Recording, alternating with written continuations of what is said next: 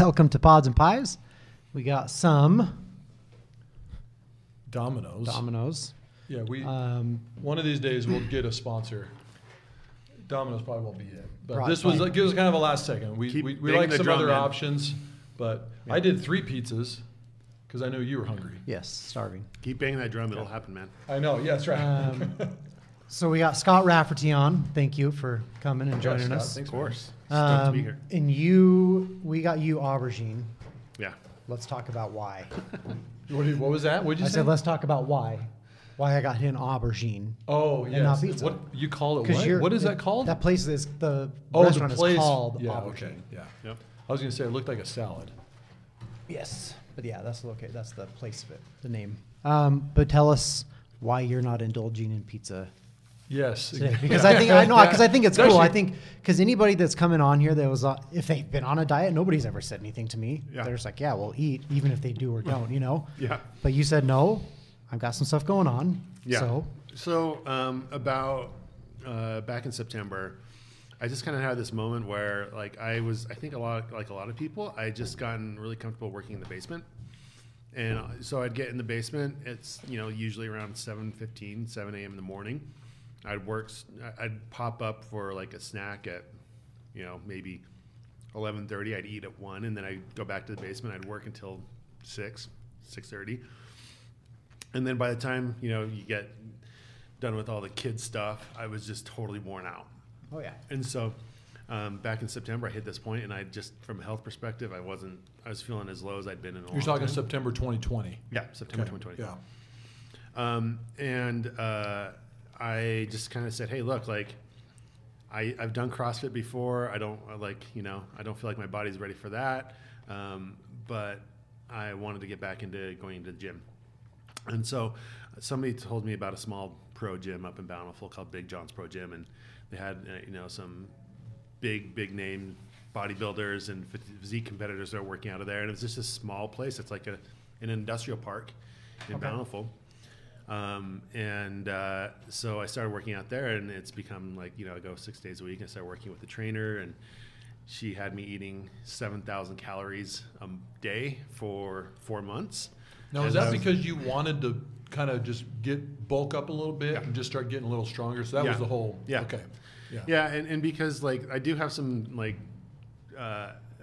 goals that I want to do from just a health perspective over the next year. And, we kind of worked out this plan that said, hey, look, even though you want to lose weight, drop pounds, and get to this kind of a physique, really the best thing to do is for you to just recomposition your body from, mostly fat to building just your muscle structure. And so for 4 months, we really focused on that 6 days a week, lifting heavy weights, pretty intense workout program. And then a couple weeks ago, she transitioned me to a almost 0 carb diet, so I could start dropping pounds. And so sure enough, I'm in a week and a half, I'm down 7 or 8 pounds. So that's awesome. So what was the difference between September and then just recently? I mean, what was your body? How did the body change? Well, just you start going from your arms and your chest and your shoulders feeling kind of flabby to actually feeling. Did full. You put on weight? No, I haven't lost, up until this last 2 weeks, my weight's only fluctuated 5 pounds. Really? That's awesome. So it was just total recomposition from higher percent body fat to lean muscle mass, and I've just been increasing lean muscle mass and dropping. But your strength went up. Strength went up a lot. Yeah. So, crazy how the body. Yeah. Right when it gets everything. Yeah. That it should get. Right, and you're eating 7,000 calories a day for 4 good, months. But of good calories. Yeah, exactly. And you fluctuated 5 pounds. Yeah. That's great. 7,000 calories. Mm-hmm. I think that's cool. Dude, if I ate 7,000 calories, I would be 700 pounds. Well, granted, at least how I do stuff. Yeah. I mean, I'd never worked with a professional, which I know for a fact if I did and I committed to it, you'd probably see the same results. But yeah. So for me, there are certain things that I feel like I'm really intelligent and smart around, and I can get my head around. Areas that I've just always struggled with are human physiology and nutrition. It's just when people start talking to me about macros and things like that, it's like talking a foreign language to me. So I literally my coach is here, you're going to make 8 cups of brown rice on Sunday night, and you're going to make this, and then you're putting this amount. And so like, I don't have to think about it. So I just do all my meal prep. Because when it comes to nutrition, I'm just in complete, like, noob when it comes to that. So it's been an interesting learning process, and you start gathering some of the knowledge that, like, just kind of the old school bodybuilders in the gym. So they're talking, and you start to understand why, like, mid-workout, you're working out for an hour and a half. Mid-workout, they'll like go over there, they'll open up a can of tuna and just like eat a can of tuna right in the middle of a workout. I'm like, man, you guys are crazy, but just the smell of that alone during a workout would just be like, dude, have you smelled? It's like I've seen somebody open up a pack. It's like a package of smoked salmon. Mm-hmm. It's weird. It was almost like a jerky thing, and it was. I mean, the smell was off the charts. It was super strong. Yeah. I mean, I like salmon, but it was pretty strong. Yeah. So it's been a totally different phase for me in terms of just, again, like I'm in my upper 30s right now. Like if I don't do it now, it's probably going to be get more difficult to do it. Oh yeah. And so at this point, I was just like, okay. And then there was just like this moment. I'm not sure how when it was or what it was, but in September, that it was like, okay, let's do this. And it was like cold turkey from that point. So. That's good, man. Not a lot of people can do that. No. Yeah, like really, just all of a sudden it hits them and they decide, and then they go cold turkey. Yeah, and when it comes to this kind of stuff, I'm either an all in or nothing person. Like, there's no middle ground for me. It's like you have to be in, or you're like or else I'm going to go through the motions and actually not accomplish anything. Yeah. Well, good, man. That's cool. Yeah. That's awesome. Thank you for sharing that. Yeah, sure. So you are at Jane right now. Mm-hmm. Before we talk about them, because you guys have had a lot of cool things going on recently. Take us back to like your startup, because you said when you started talking, you said a thing that I started back in the day. So kind of take us where you started in your career, because I know that being in the people ops space right now, this is a brand new. Yeah, this is not my normal. Yeah, this isn't your thing. So yeah, let's go back and. So, and you from here? I'm from Bountiful. Okay. Yeah, and so kind of. A little bit back before that, I had, grew up in Bountiful, graduated from the U, just like your, middle of the pack communications degree person, just enough to graduate. Oh yeah. And I had this idea. I was working at a nonprofit at the time, and I had this idea of like, hey, like, I remember I was talking to an executive in my capacity at the nonprofit. I was talking to an executive at a company who had he was a Harvard MBA, had worked at Bain, right? He talked to me about what management consulting was like, and I had this idea of like, I want to be a management consultant.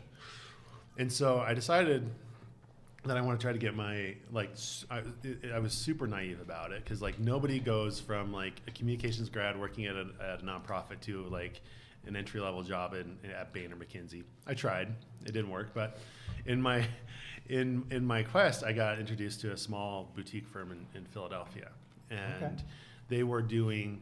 Like, they were kind of one of those firms that would work alongside with the big firms to help do a lot of the change management and implementation process of the actual strategy work that was being done. And so I did that for a couple of years, and then went to grad school up at the U full-time to get my MBA. And at that point, I knew I wanted to get into tech. And my whole reason going there was just to lower my tuition costs and my cost of living so that I could start something while I was in school. Smart. So... like as I'm finishing school there, I was kind of working on some startup stuff, and then a friend of mine was like, "Hey, I've got this guy over here who's working on something similar to what you're thinking. You guys should talk." And so he connected me to at the time my co-founder, and we started a company called DemoChimp in 2013. What was it called? DemoChimp. It's DemoChimp. Yeah, it's now called Consensus. Okay. They were down in American Fork. American Fork. Yeah. Yep. And we kind of rode that wave of that. There was kind of this wave of startup, like, just explosion. There was this wave of startups that were starting in 2013, 2014. Because for the first time, like, there were actual, like, legitimate capital sources. Like, this was before Album became Album, and they were still peak ventures. Like, we were one of their first, like, official investments as a fund, right? Okay. And so it was just that first wave of like actual money coming into the state of Utah, and so we rode that wave, and then it was great. It was a B2B SaaS product doing sales and marketing automation technology, and then I left that in 2016, Okay. and then had always been kind of along the product track, working on product side of things and doing some biz dev, but largely product is where I had the most fun. And then the Jane opportunity came, and it was funny because after what had happened, the company that I was at had a merger that had fallen through, and it really put the company in a hole. And so the Jane guys came to me and they were like, "Hey, what do you think about people ops?" I was like, "No, bro, I'm good. Like, I've got this company over here that wants me to go work for them in product and lead product there. I'm good. I think I'm good at that." But did you know anybody there at the time? At Jane, not really. I knew the founder of the company, and he had just made one introduction to the co-CEOs, and so I'd really just gotten to know the co-CEOs, Ryan Burton and JD Stice at the time, and it was a few months before, like, I talked to a bunch of mentors, I talked to some other folks, and I was kind of taking my time to find that next role. And I remember having a conversation with a good friend of mine who's like a really, really strong product leader and known figure. And he was like, "Dude, like, just think about how you could take your product mindset into people ops and change the game." He's like, and so from that was a moment for me that was like, hey, look, like a lot of what we do in people ops is not too dissimilar from what people do in product. Well, our end outcomes are the product that we're trying to produce, which is like a great experience of some sort. Right. In product, it's all about creating that amazing customer experience. In people ops, it's about creating that incredible employee experience. And so that was kind of the moment where things flipped for me. And I said, hey, look, like, let's take a stab at this. And I literally told myself, all right, I'll give this 18 months and then we'll see where we're at. And like at first I was just like, man, I'm going to go in there and do some of this stuff and we're going to see how that works. And then if it doesn't work out 18 months from now, I'll go find something new. But it's been a really interesting journey, especially as like we're starting to gain some steam and momentum over the last 12 months. Okay. So maybe if you can explain, I mean, you start a company, co-found a company, mm-hmm. and then you transition. The next transition is into, again, not to sound, I don't know the right word, but I mean, you basically go to like an employee of the company, of a different company, right? Yeah. Instead of going and starting something else. Yeah. Like doing a new gig, a new startup. I mean, was that? I imagine that was on the table. I mean, you were considering stuff like that, and then. Yeah, I mean, all the companies I was talking to at the time were all startups.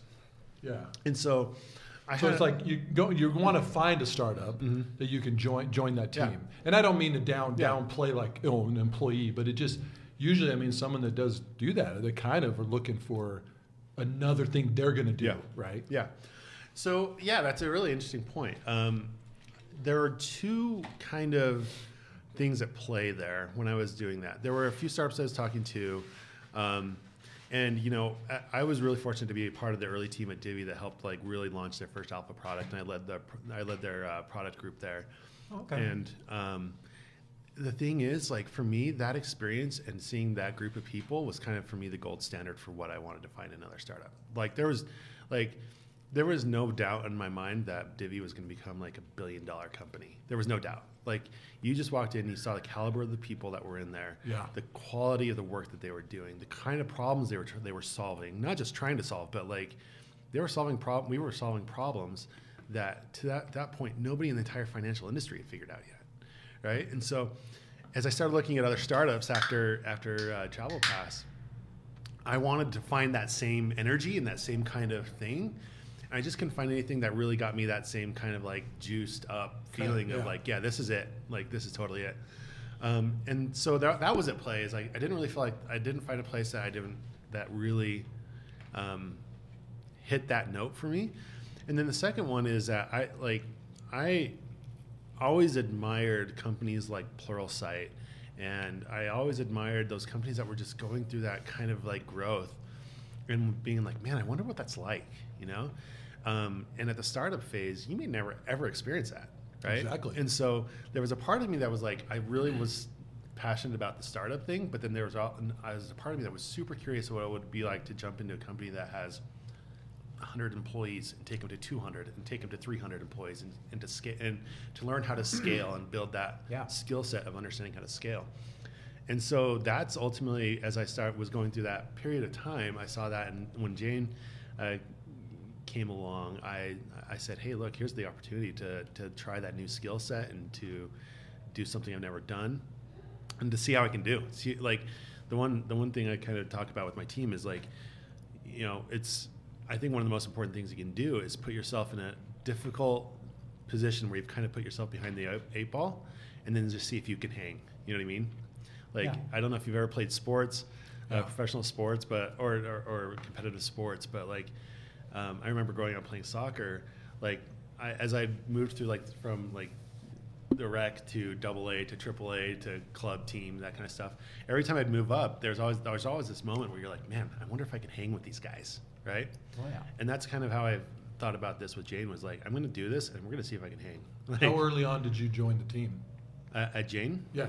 Jane had been around for 7.5 years, and they were already a very successful company, but they were kind of from a headcount perspective, from a scale perspective, they'd kind of been in this like 115 to 140 employee like range for about a year and a half. And so, you know, it was just kind of one of those things. I was like, all right, let's go in there and see what we got, you know, and see if we can hang. And you know, once I got in there, it became very apparent that there was just a lot of work to do in that company to really set it up to be ready for scale. That's cool. Yeah. When did you join? I joined in August of 2018. Okay. Yeah. 2018, and you just still have the one office right here in Lehigh. Because I guess the office that I visited was just kind of on that old frontage road. I don't even whatever it is now, right? Well, I guess it still is kind of that frontage road right there. Yeah. We're in Thanksgiving Point. We're in the same building as MX. Okay, so, that's right. And just different floor. And we've got what I think is probably the most beautiful office in the entire state of Utah. It's pretty. Dude, it's pretty amazing. Sweet. Did you get? I think we went in through. Did you get? Was there a spot in there where you guys have give haircuts? Yeah. Yes. We had a barbershop. What? Yes, yeah. Dude, there's a barbershop. We had a barbershop. Are you guys hiring? So we don't. We had. Yeah. So you know, cool. It's interesting is you think about things like that, like barbershop. We have a gym where we'd have yoga. And, you know, with COVID and the office shutting down, all that stuff obviously went away. But it was like the story of Jane is really quite interesting, that like it was a story that was showering a lot of employees with a lot of these things. And yet like employee satisfaction was still super low, right? People and there was a lot of different reasons for that. That's so interesting. But the thing is, when we started focusing on the right things, even when we cut out those things and did what we can to adapt to the current situation, like employee morale was still going up. So give us an example, because I'm super curious about this. There's so many cool places, cool offices, and then you build an office with cool thing like a barbershop or the kitchen and big cafeteria, whatever. Because in your mind you think, oh, this translates to a culture, and people are going to love it, right? Yeah. It's not always filled with dreams. Yeah. And build it, they're going to come and they're going to love it. But it's interesting you say that, because we've had multiple conversations here at our office about, I mean, really, what do people like? How do you know what really not even majority, but what people value? I mean, what do they really like? If they're satisfied with the environment, or I mean, is it really people? Is it amenities? Yeah. I mean, it's got to be a balance. But that's so curious that you said that. Yeah. So, do you guys do surveys? Yeah, we started doing surveys, and I'll tell you, it's kind of funny. We just is it scary to do surveys with your employees? If we're not anymore. Okay. So when we did our first employee NPS survey, it was part of this. It's kind of a funny story. It was June 2019. We did this in the Utah Business Best Places to Work, and we had a pretty good response rate. And so we're like, oh great, this is awesome. And when the results came back, the person said, your guys' eNPS was so low you don't qualify. And that was a huge wake up. Because we had been doing a lot of things to really make some, because backing up in 2018, like 2019 was a really weird year for Jane. Like Jane was a company that was having steady growth, and then in 2019 it just plateaued, right? And now we're back to growth, but we had this really funky year in 2019 where all of a sudden, like, the whole idea of Jane being this Camelot where it's always up and to the right, because it had been like that from the first month, kind of that fantasy was kind of shattered, right? And so June 2019, we get this report back from the Utah Business Best Places to Work, and our eNPS score was in the 20s, which is insanely low. and so we went through the feedback and all this kind of stuff, because and we were like, wow, this is amazing, because what we realized is that in 2018 that there were some real cultural problems at Jane, and we were in the middle of the process of how do we shift a culture at this company from that of being like a nice company that showers its employees with love to a performant culture, right? Because in my opinion, it's almost impossible to be a primarily or dominantly nice culture and also be performant. It's easier to be a performant culture filled with really nice, cool people, right? Okay. And so Jane was always a nice culture. It was a nice place to work. There were no consequences for non-performance. There was really no recognition or incentive for high performers. It was just a nice place to work where you could go get fat on the company pantry, and like the Jane 15 is a real thing. Like our pantry was so stocked. That was a thing. That was a real thing. We called it the Jane 15. and the thing is, all of that is wrapping paper if people aren't engaged in their work, right? And so we the beginning of 2019, end of 2018, beginning of 2019, we set out the strategy for how do we change the culture at Jane to be a performant culture. And so when you talk about like why you would have all these beautiful things and no, like, a really low employee satisfaction, it was because of a couple of things. One, like, there was really no incentive for people to do great work. Like, if you were a great engineer and you watched your peers go into the game room, which we have this amazing game room, and go play for 3 or 4 hours while you're busting out amazing code, and they're not delivering like the code they need to cut. I mean, how demotivating is that, right? Yeah. In that first year, we lost a lot of amazing developers, and their number one reason why is because, like, hey, I'm surrounded by a bunch of people who don't care, who aren't really putting in work, and that aren't producing outcomes, and like doesn't seem to matter, right? And so what we started working on was, one, building the foundation for creating a culture of performance. And the first foundation was built just like a leadership team. Like, so Jane had not had a senior leadership team for the first 8 years of its company. What do you mean by that? Yeah, we had. I mean, obviously, there's. Was it like just undefined, or just like we just assumed roles and? Yeah. So it was there had never been really a direct attempt to build a level of VPs who were functional experts in the area that they were great at, right? Okay. So the first one and like I wasn't even a functional expert in the area where I was at, but I understood kind of where the gaps were in the industry or in the business, and I said, okay, these are the things that we need to change. And so, we brought on our first VP, which was her name is Megan Johnson. She's our VP of marketing. She's phenomenal. She came to us. She was the general manager of KSL Classifieds. Incredible marketing genius, right? And so, but it was kind of her and me, and we were kind of on our own little island. And then we had the co-CEOs, and then we had the chairman of the board, and it was just there was not really this real strong layer of leadership, because like how can you, like, people feel like they have a leader that they can line up behind and perform for if they don't actually have like a functional leader for their department, right? So the first layer for us was, or the first step was really creating that leadership layer within Jane, right? And as soon as we started doing that, what we started to see is employee satisfaction go up, because actually people had a voice. They had a place to go. They had avenues and pathways for their concerns and ideas or aspirations to go through. So that was the first reason, is that there was like leadership, like leadership structure matters, right? And making sure that having the people in place from a leadership perspective that will hold accountability not just to themselves, but to the teams that they're producing the outcomes that they need to produce, that matters. The second reason is that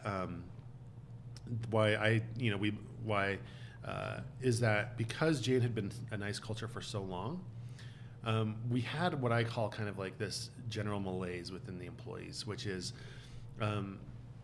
we had different pockets of toxicity in the employee base. We also had pockets of people and employees that were there to just collect a paycheck, you know. And then we had another, and then I consistently say this to my team and to people at Jane. It's like, look, Jane's responsibility, our reason for existing is not to Jane isn't in business to create jobs at Jane. We're in business to produce a product in a customer's hand. Like that's why we exist. It's not to produce a job at Jane. That's not what we do. And it's interesting as I talk to other business leaders, they think, yeah, that's it. Like people start to forget what we actually do. Right. We produce, trendy, fashionable clothes and home goods at people's front door. That's what we do. And so, as we start to really align people to this idea that here's what we actually do, we're about performance, and now there's accountability. And by the way, there's a zero tolerance for toxicity in this business. What we started to see is that the level of employees that we started getting in started going up, and all of a sudden, like performers started doing what they do best, which is perform. Like, you know. Did you see any people weed out? Like, oh yeah, it's kind of like, man, this how's is that? That's crazy. What? Yeah. And when you say zero tolerance for toxicity, I mean, because that's an interesting term because it could mean so many different. I mean, there's so many different levels of this, right? Yeah. Was that something that was defined, or was it just like if you use that word enough, they get it, they understand what that means? Yeah,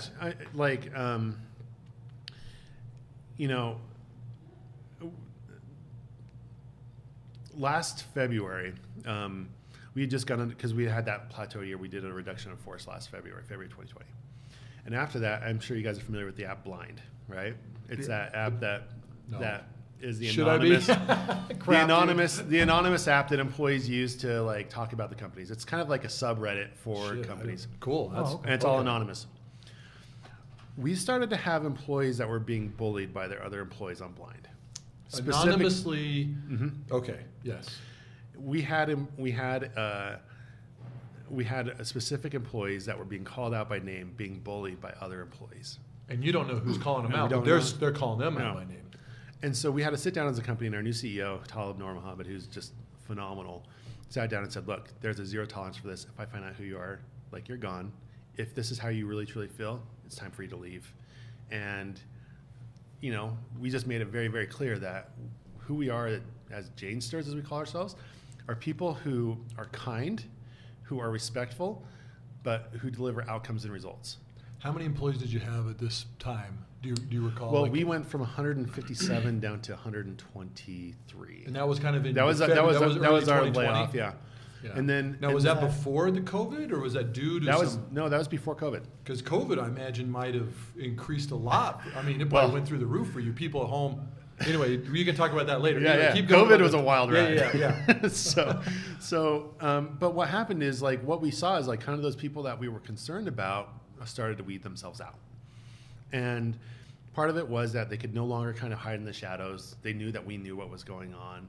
And we made it very, very clear to them that, like, look, these are not the kind of people we are. And these are not the kind of things that we tolerate. And soon enough we had, like, just what we've ended up with is, like, a really, really healthy workforce that I think COVID helped, by the way. I think that there was something to taking people away from each other physically that reduced the amount of drama and issues that were going on. But also, if you look across our workforce, like, there are very few people in this company that I look at that I'm like, yeah, this person's not a top performer. They're like, we're filled with our company. We haven't grown as quickly as we probably could have from a headcount perspective. But that's because we go out there looking for absolute top performers. And whether or not in Utah, or we have employees in Austin, we have an entire workforce up in Toronto, and it's just been a dramatic change. And it's like when you work with a pro's pro. I don't know, like back in my consulting days, working on the East Coast was a big wake up call for me, because like you work with people who are pros, and they're about getting the mission done. They're about producing the outcomes and the outputs. And we start injecting those kind of people into the company, it starts really elevating everybody's performance. And so we just did our last ENPS back in December, and we scored an 89, which for a company, it's a huge turnaround, but also for industry is huge. It's an awesome score. And so it's been almost a 2-year process of culture change at Jane, and one that like my team, me, the leadership at Jane has repeatedly gotten kind of kicked in the teeth at times, particularly like on review sites and things like that. But we knew what we needed to accomplish, and we stuck to it. And now I think we're at a point right now where we have a company that's just like all the right people doing all the right things. That's great. Yeah, that's cool. That's a good story, man. That's just so intriguing to me. I mean, I don't like talking about our company usually on these podcasts, but I mean, we grow in revenue, but that doesn't translate to the number of employees, right? And we grow very, very slow in employees. Yeah. And it is much easier when, you're only adding a couple a year, and you really can kind of handpick these and know, like, okay, this is probably a good bet. And then everybody else here has been here for years, slow turnover. But man, when you get into these type of situations where it's 100 plus and you're growing or whatever, man, those are the problems. It'd be fun to try to tackle, but it's not something I think anybody was like, oh, I want to solve these. You just don't want the problems ever. But then when they happen, you got to figure it out. Yeah, and the thing is, like, especially when you're talking about culture change, right? The majority of people don't want things to change. It's not changing like an alarm code here. I mean, we're talking exactly. It's just, dude, that's a. I mean, you said 2 years. Yeah, it's been about 2 years, and culture change is the most difficult because it's the one that you get the most resistance on, right? You can change policies, you can change like budgets, you can change all sorts of like organizational structures, but the second you start looking at culture and pushing people towards the right direction, that's where you start getting the most pushback. And so we knew going into it that we were kind of going to have it was going to be a tough road to hoe for a while, and it took about 18 months before like we really hit. It was like last year around August where like I was talking to Karen, who's my director of people ops, and who's, by the way, the most phenomenal director of people ops ever, and I was like, hey, like, have you had any like drama related employee relations issues come your way the last little while? She's like, no. I'm like, me neither. And we're like, holy crap. Good sign. And we just kind of sat there on Zoom staring at each other for like 5 seconds, like, doing something right. Either something's really, really right or something's really, really wrong. Right, yeah. But the thing is, what we have is like a really great culture. We've got great leadership, and now I feel like we have employees who are surrounded by the conditions and the things they need to like see themselves into the future that we're trying to create and to understand what their role is in that. Yeah. I keep moving. So are you anticipating or expecting major growth? Because you guys did just get funding, right? Yeah. 40 million. 40 million from Trading Partners down in Austin. So let's talk that first question, then we'll back up to that. Yeah, so we look at growth a little bit different. Like, I mean, we've been a bootstrapped company from the very beginning. Is this right? the first? Is this the first outside round of money funding you've taken? Yeah. Really? Okay. Yeah. So 9 years, we've done almost 9 years. We've done over $1 billion in sales on the platform since the beginning, and this is the first money we've ever taken from the outside. We still kind of have that bootstrappers mentality when it comes to growth, which is like we expect growth, a lot of growth this year in revenue, top line, and EBITDA, but growth for like on the head count, I think we're still going to keep it pretty conservative because you have the right individuals doing the right jobs. That's right. And for example, we're willing to go hire somebody in New York who's going to cost twice as much as somebody in the same role here in Utah, because the price for a New York person or a San Francisco person is much higher. We're willing to pay that because we know what they're able to produce, right? And so, again, for us, it's really less about the number of bodies in the company and more about getting the right people in the most critical roles. So right now, it's like just like everybody else, engineers, hiring more engineers. Yeah, everybody needs engineers, and so do we. Is it a difficult undertaking to just be able to deploy that much money? I mean, because obviously it's like, well, we can't. I mean, the whole idea is to spend that to make yourself, to be $100 billion company, right? Real revenue, right? Yeah. But dude, that's a lot. I mean, it's like when you're not going to add like hundreds of employees or offices and all these things. So I mean, that just seems like a crazy. Yeah. What's that going into?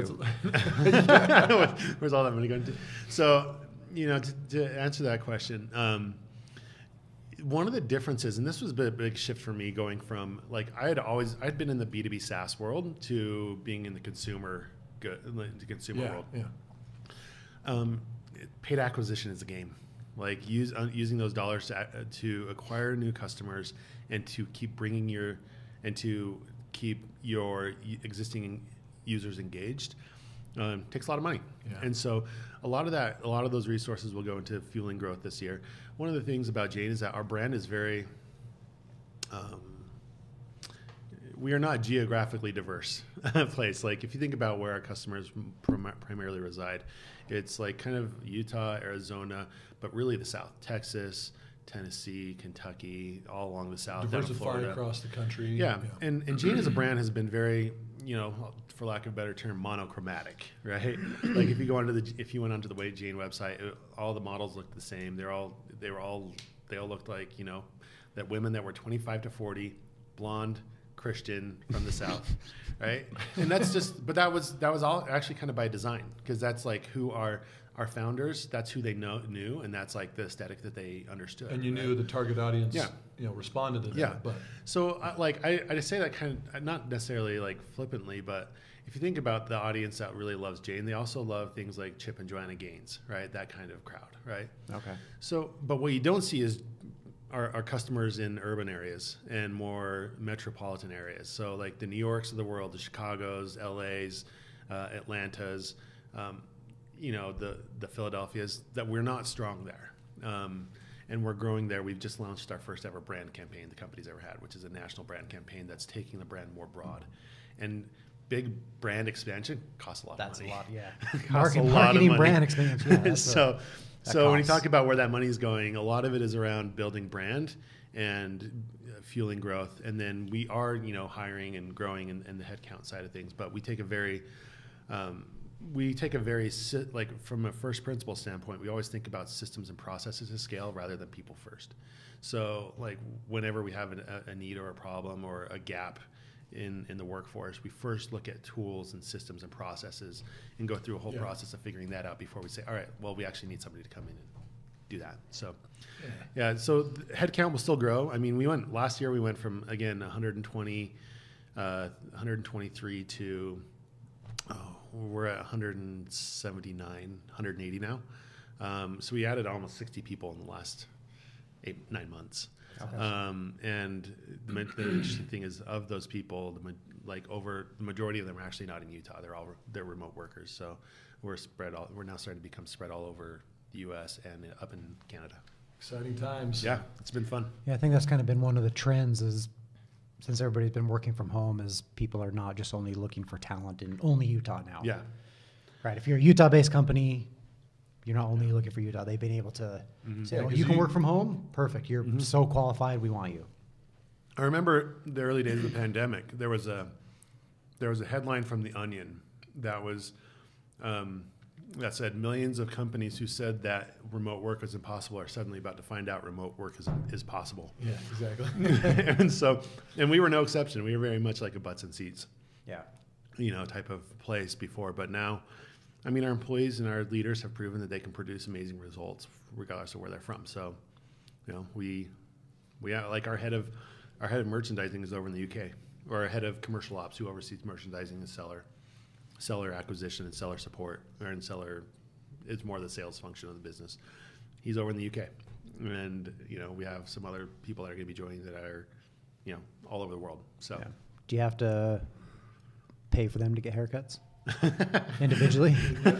No. The haircut thing. In-office haircuts. This is actually a really interesting discussion, though, because it's like, hey, everybody that works there. They're like, crap, dude. Just because I'm not in the office, I don't get free haircuts. Well, that's bullcrap. Yeah. So you know that comes up. Yeah. Things like that. Like, you're going to create resentment. I don't get the Jane pantry. I want 15 pounds. Yeah. I don't get an extra 15 pounds. I'm not even going in the office. Oh, yeah. Well, that's actually an interesting point because, like, when we hit our plateau in 2019, like backing up a little bit, when I showed up at Jane in 2018, they were spending anywhere between $15,000 and $25,000 a month in food on the pantry, or on meals. Dude, I recall for too, they had like a company that would deliver Costco. Yeah, was it like a Costco delivery service? And this is before it was pandemic. It was weekly and sometimes twice a week, right? Yeah. They were eating so much food, and it was fine. But like when we hit that plateau in 2019, we started cutting back all those extra expenses, and you got a little grumbling, but for the most part, like the people that were there to do the right things were just like, okay, whatever. And it's interesting that if I think back about the people who were the most vocal in terms of when we had to cut budget and reduce costs and all that kind of stuff, the most vocal about their displeasure of it, none of them are at the business anymore. And so, again, when you talk about like the culture of a business, you can shower them with food and you can shower them with, gifts and love and that kind of stuff. But if there isn't like a baseline of performance that, like, for me, not like it just doesn't work. Like you're just not going to have a really truly performant culture and team. And then it doesn't matter. Like you can shower them with all that stuff, and they're still not going to be super satisfied with work. So yeah, it all starts with leadership, management, and then having the expectations of performance. And now like we still shower our employees with really great love and lots of stuff. It's just like now we just have like really, really great people in-house. Yeah. I legit, if I was like, had a toss up between a couple jobs and one of them had a barbershop down in like the office. It was such a good recruiting point, especially for engineers. Because like engineers, we take them on the tour of the office and they're like, wait, you have a barbershop here? Like, yeah, you can get your hair cut. Yeah. and it was a huge Sign me up. But yeah, with the pandemic, that all went away just like that. Yeah. So. Freaking pandemic. Shoot. What's been the most surprising thing for you coming from co-founding companies and getting into the HR space, the people ops space? What's been the most surprising thing? Something that's like open your eyes, you're like, holy cow, I think this is ridiculous, or it doesn't have to be a surprise good. Yeah, it could be Well, a surprise good, and surprise bad. Okay, surprise bad, not bad, but I was not prepared. Like when you're in a product role, like you have a very small set of people who have a strong opinion about how you do your job and how you produce things in the organization. When you're in people ops, every person in the company has an opinion about your job, and I was not prepared for that. I didn't understand that, right? So I was used to a world where like I could ship products, I could watch the user metrics come through and see, all right, we did the right things, we didn't do the right things. Like you can see through the user engagement metrics. Yeah. In people ops, and it's really, those are the people that really matter. Like people can have opinions, but the data doesn't lie. Like that's what it is. In people ops, everybody in the business has an opinion about your job, and I hadn't thought about that, and at first I wasn't prepared for it, but then you kind of develop that thick skin of like, oh, okay, like everybody has their own specific experience they bring to it and expectations they bring to it, and it's just different than what we might be doing or what my experience and expectations are. So that was one that was not necessarily bad, but it was an eye-opener for me.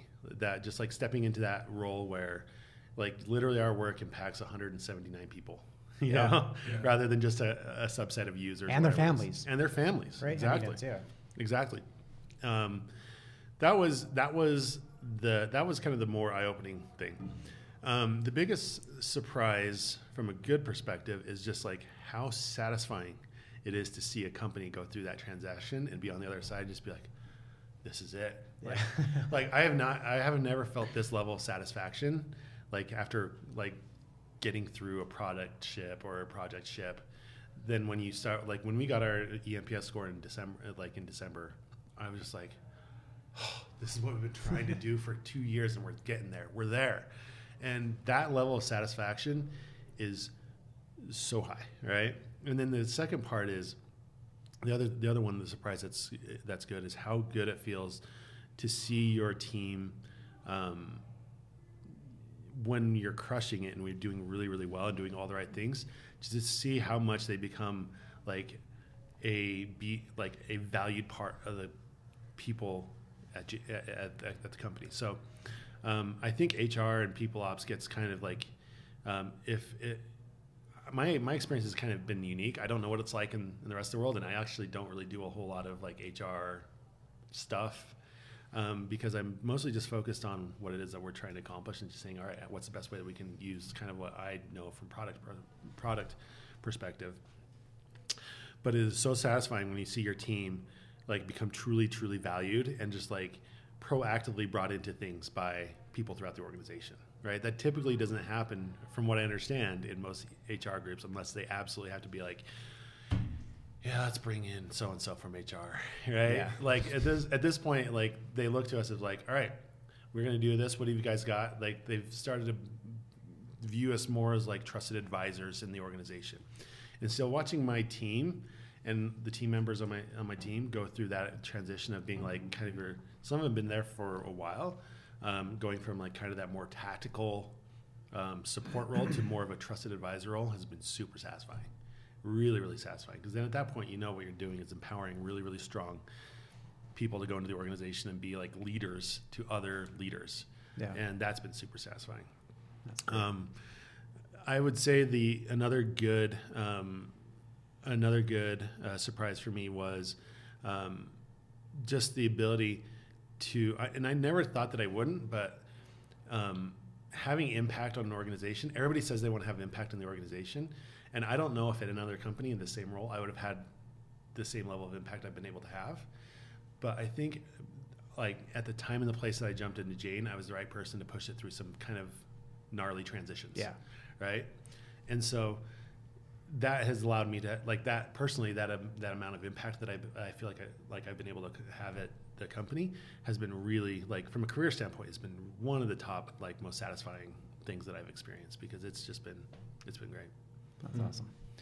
Okay, tell me, I mean, just, you got to get real here. Mm-hmm. Give me the honest answer. What? Which, by the way, if you talk to anybody that I work with, or even some of my friends, that's me. Good. Okay. Good. What is just the absolute worst part? Like, did you have to jump in on, like, payroll or benefits? And or is there anything you're just like, dude, I hate this. I don't want to do this. Because you weren't dealing in that. No, before. I wasn't, and I don't still. Okay. I had a great team in place that was dealing with all of that. Okay. And so I didn't really have to. The absolute worst part is how slow things take. Because when you're when you're a product or you're in engineering or you're marketing, you can do something and almost immediately see the output and track to see the progress you're making. If you're in marketing, you run an ads campaign. You can launch that campaign. You can watch the numbers roll in and say, all right, am I getting the right ROAS on this campaign? Did it work or did it not? Like, in other disciplines, feedback can take weeks, and people ops feedback can take months or years. Yeah. And that is the absolute worst part of it. Like a total culture change, man. Because for like, years. Trust me, like after, I remember at a certain point in 2019, after our really, really low eNPS score, I read some reviews on Glassdoor, which was like the worst thing I could have done at that time. And just thinking like, man, what am I doing? Like, everybody hates me. and like, I just remember having a conversation with the CEO, Ryan, at the time, Ryan Burton. And I'm like, dude, I thought I had a thick skin, but I don't know if I can do this. And he was just like, dude, you've got a plan. You're going through it. You knew it was going to suck. Just stick to it. Yeah. Right. And I was like, all right, man. And so not being able to see things turn, like, it's like, it's kind of like seeing it turn degree by degree rather than just like a quick U-turn. It's like watching paint dry. Yeah. And so sometimes you put stuff into the organization and you have no clue how to really truly measure the impact that it's having. You hope that you're doing the right things. Well, you have a position or a theory that you're doing the right things, and then you put it out into the organization. If you can figure out a way to measure it, we measure it, but most things that we do from a program standpoint, you can't really measure. And so that like lack of like transparency into the outcomes that you're producing, and just the time that it can take. Right. Like 2 years for a culture change is about right. But man, that's a long 2 years. Yeah, it feels like 4. Yeah, you know? I bet. So that to me is probably the worst, the most difficult part of this field is just you don't always have that direct feedback loop that tells you whether or not you're doing whatever it is that you're doing is the right thing. Yeah, interesting. So tell me who your new CEO is. You mentioned his name. Yeah, his name's Talib Nur Muhammad. Where did he come from? So he was, prior to this, he was the chief growth officer of a company called Farfetch, which is one of the largest luxury marketplaces in the world. Farfetch. Farfetch, okay. Architected a huge portion of their international growth and their growth there. He was one of the guys that helped run the Vancouver Olympics. This guy's just an incredible dude, and knows, on top of being like, just knows more about marketplaces than like I'll ever know. He's also like one of the nicest, most eloquent dudes you've ever seen, and like he's just genuinely cares about people, is a person who is easy to follow and work with, doesn't tolerate non-performance from anybody, including senior leaders, but also is just like one of the he's an absolute joy to work with. He's a great dude. And he's also a guy that's really well known in the investment community because he was one of the early guys at HomeAway that sold to Expedia for X amount of billions of dollars. Yeah. And so he's a known entity in the investment community. He's a known entity, and he's well known in the kind of the e-commerce marketplace world. And for what we needed at Jane, he was the right guy at the right time, and he's been crushing it. When did he come on? He started December of 2019. Okay. So he hopped into a company that was plateauing, but he saw a vision for what he knew we could accomplish if we had the right kind of like best-in-class practices and the right kind of philosophy around marketplaces. And he said, I can do this. And so he hopped in. It's been a game changer for the business. That's good. Yeah, it's been an incredible ride. Really good. Yeah, usually we're not up against a time. But you're up against a time? I am up against a time. Okay. We just don't like limit it to an hour. Mm-hmm. But around 1-ish, I don't even know how far we were. We're at 1. We are. Yeah. Just saying. So I hate saying that. Just to make sure we're not going way over. No, 1. you're good. Yeah. Yeah. So you guide me. I clear my calendar. I know. Okay. It's a little. That's not how we roll here. Like we usually. I mean, it's going to usually about an hour or so. We talk about it. I think we gotta. Yeah. Okay. Well, we do have a few things here. Yeah. That are not work related, Love it. Or life related. All right. Cool. So it's a rapid fire thing. Is that what it is? It's good. Thank you, by the way, for man. your insight and stuff. That's awesome. It's been great. Okay, so I have 3 songs. Mm-hmm. I'm just going to read the lyrics. You just got to tell me who it is. Okay. Are you a big music guy? Do you have a genre that you? 90s rap. 90s rap. Dang it.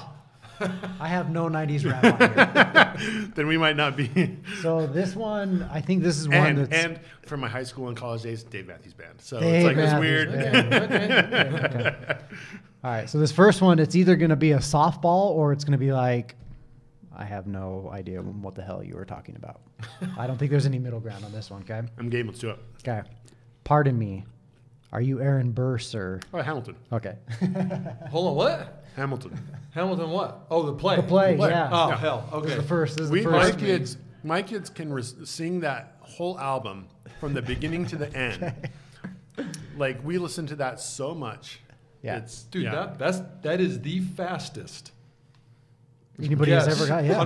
The correct guess we've ever had. Well, that's what I'm saying. It was either going to be That's just boom. got it or I don't know. I don't know what you're talking about. Hamilton's playing in our house usually at least once a day. Okay. That's great. I love it. Okay, next one. Not 90s rap. All my life, I've been searching for something. Something never comes, never leads to nothing. Nothing satisfies, but I'm getting close. closer to the prize at the end of the rope. Hold on. All night long, I dream of the day when it comes around and it's taken away. I have no clue. Oh my gosh, dude! Hold on. Can I get a genre? It starts like rock. All my life I've been such a Yep. I don't know how, but I can't remember how the tune goes. I am. Closer to the prize. Nope. Yep. Nope. I'm nothing. Foo Fighters. Oh yeah, that's a real fast I'm, song. Yeah. I'm one of those like pretend Foo Fighter fans, right? I'm the guy. I'm more of a Dave Grohl fan than I am a Foo Fighters fan. Like I love the dude, right? Yeah. Like, as a dude, like he's one of those people that's. I love that he's in the world, right? Right? Yeah. I really think that is 90% of Foo Fighter fans are exactly what you said. They love Dave Grohl, but I think that they're just not that good. I've seen them twice in concert, and every time, both times, I think they're really not that good. All right, like I'm kind of one of those like pretend Foo Fighter fans. I like all their good songs. Yeah. That's a good way to put it. Yeah. Okay. Last one. Where I come from isn't all that great. My automobile is a big piece of crap. My fashion sense is a little whack. You got it. It's on the tip of my tongue. And my friends are just as screwy as me. I didn't go to boarding school. Preppy girls never looked at me. Why should Teenage they? Dirtbag. No, but you're getting kind of in that genre. It's like a Weezer song. Ding. Weezer. Dude, that's good. I ain't got nobody, nothing in my pocket. What's the Beverly Hills. Beverly Hills, yeah. I want Weezer. to be. There you go. Dude, I don't know. I was like, the lyrics were just like these are like good, man. this is like Dirtbag, Teenage Dirtbag. It's kind of like that same. Yeah. We're kind of saying right off the bat that you don't know much besides 90s rap, dude. That was good. Yeah. I've got a really great knowledge of a really narrow like shallow knowledge of a lot of things. Yeah. So more of a mile wide inch deep guy when it comes to that stuff. Okay. All right. So we end everyone with some would you rather questions. Okay. Only rule is you got to answer. What's that? So the only rule is you got to answer. Okay. We have one that we ask. Oh yes. Every time. Okay, so Tiger Woods and Barry Bonds. Would you rather have Barry Bonds take his bat and swing as hard as he can right to the middle of your back? Right, home run swing, like he's putting it over right field into the bay. Okay. Or Tiger Woods takes his driver out and swings as hard as he can right at your shin. So both of them are massive skeletal damage. Oh yeah, like there's no good answer. I'll go by that old quote that like a back injury will change your personality. So I'll take the shin. We'll take Tiger Woods in the shin because the back. I've had a back injury and it changes your personality. Yeah. Okay. And you could possibly be paralyzed. Yeah, that's true. I'll take the shin. Absolutely. Okay. Would you rather be a genius and know everything or be amazing at any activity that you tried? I've already come to terms with the fact that I'm just not like a specialist in many things, but I'm more of a generalist. So I'll take that. Like I just be really good at everything. Be good at everything you tried. Like I think everybody knew that kid in high school that they didn't know. There was this kid that I went to high school with. His name was Jeff. And Jeff he's on top of being like a really, really nice, good dude. Literally everything he did, he was great at. And I kind of looked at that. I was like, dang. Like I envy those dudes. And like he was just super athletic, and he'd never played soccer in his life. And he went out and tried for soccer, and ended up on the varsity team. And he's like, everything he did, he was great at. And so like, well, the thing is, you want to feel like that, but he was actually a super nice guy. Yeah. Like he was a really nice, good dude, and like super great student, and just. So yeah, I'd rather be like good at everything I try. Okay, I like it. All right, would you rather talk like Yoda or breathe like Darth Vader for the rest of your life? This is a weird one. Yeah. I already have enough times, like you've noticed, that I communicate really quickly and sometimes jump around in my sentences, my string of thought. My people around me already have a hard enough time for that. I'll take the breathing. To take the breathing? Really? Yeah. Oh, yeah. I'll take the breathing. All right. Okay. Well, let me ask you. is the breathing like I just make the sound, or I actually have the same breathing impediments? I would the same sound, so it's just if it's just sound, breathing. So if it's just sound, then like I'm going to pick. You talk like you, sound. But you're having to get that. Yeah, I can still go for a hike and not get winded. But people will go by you and be I'll take the You're breathing. not Darth Vader. Yeah. Would you rather be without elbows or without knees? Elbows. Yeah, dude. Quick. Boom.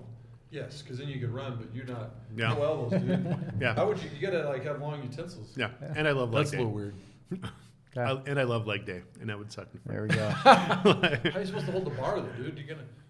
You can still deadlift with those without. You could do the what's the name of the? Can't really hold the bar. Yeah. What's the name of the rack? The squat, not the squat rack, but machine. Leg press. Where you get on your leg back, press. just leg press. Okay. Leg press. All right. Would you rather know how you will die or when you will die? Ooh.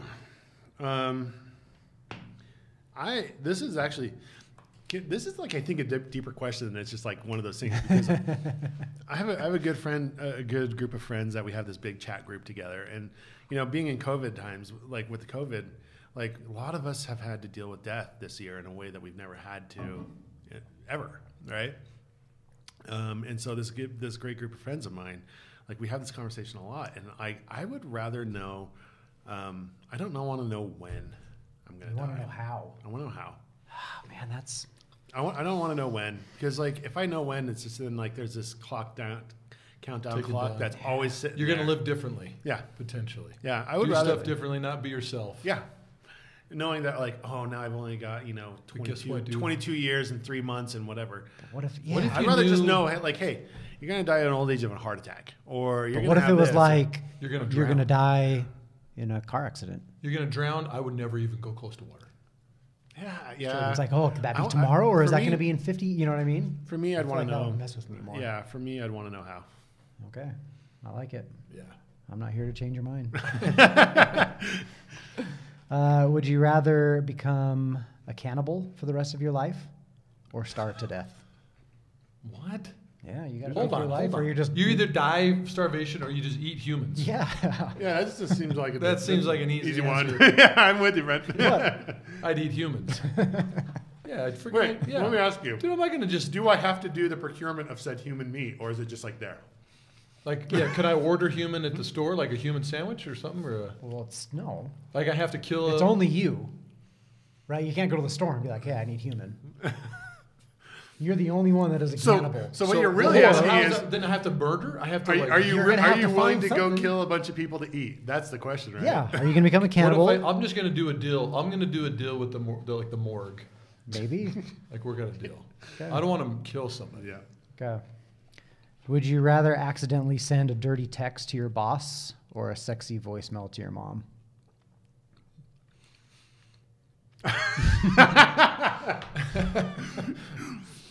100% accidentally send a dirty text to my boss. Because he would tease me relentlessly forever and ever about it. And it'd be funny, it'd be cool, but my mom might die.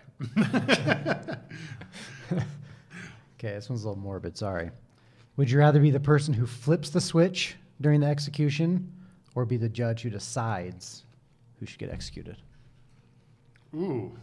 Man, I didn't think I was going to be getting into some like philosophical quandaries here. Yeah, there's a couple. Yeah. Philosophical quandaries. Sometimes the questions are more like, do you want like the legs of a duck or the beak of a duck? Yeah. Sometimes you want to find. We go. I don't know. It's like somehow, you want to fight. We're giving you some good ones. Yeah, fight. What is it? The classic internet one is like fight one horse-sized duck, yes, or 100 duck-sized horses. Oh, right? Yeah. So I would rather be the judge. The judge. Okay. Yep. I think I'd be the judge too. Would you rather have a pet skunk that sprayed you once a month or a pet porcupine that quilled you once a month? 100% porcupine. Have you ever been sprayed? No way. Yeah, I have a super high tolerance for pain.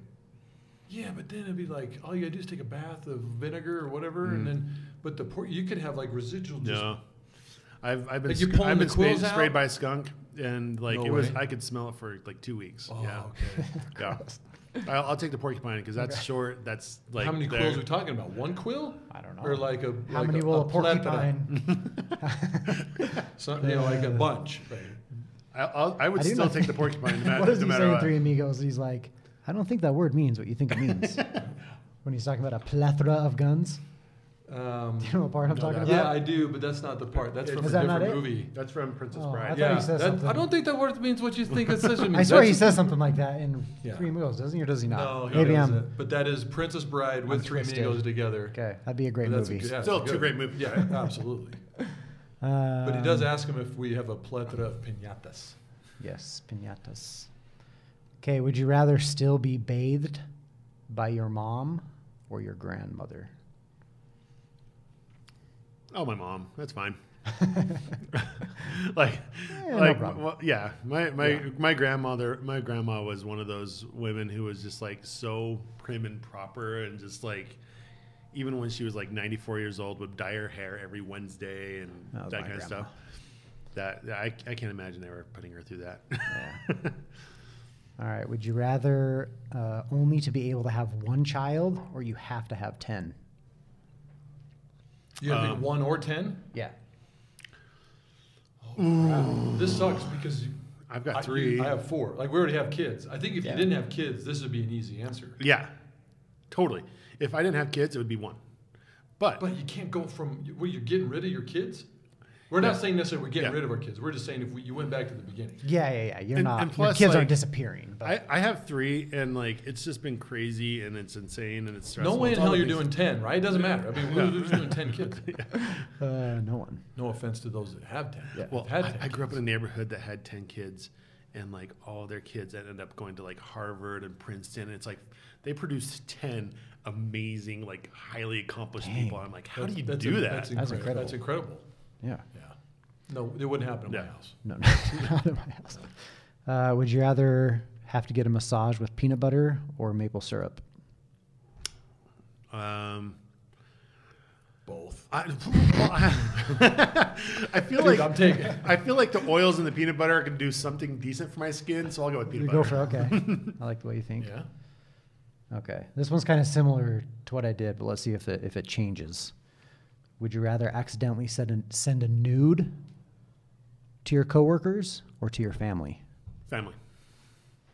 Yeah, the nude's a different thing. Yeah. I figured it'd be the same, but yeah, like accidentally, like your coworkers are like, "Hey, all right, Scott." I'd be like, "Okay, guys, I officially resigned effective immediately. Yeah. Peace out. It's been fun." And it's okay if it's a family. Maybe, I don't know. Yeah. What's Christmas going to be like? Hey, you might be the card that everybody sends. Awesome. Okay, that was my last one. Awesome. Thanks, man. Yeah, of course. Appreciate you coming on so much. Yeah, it was great. great. This is fun. And cut.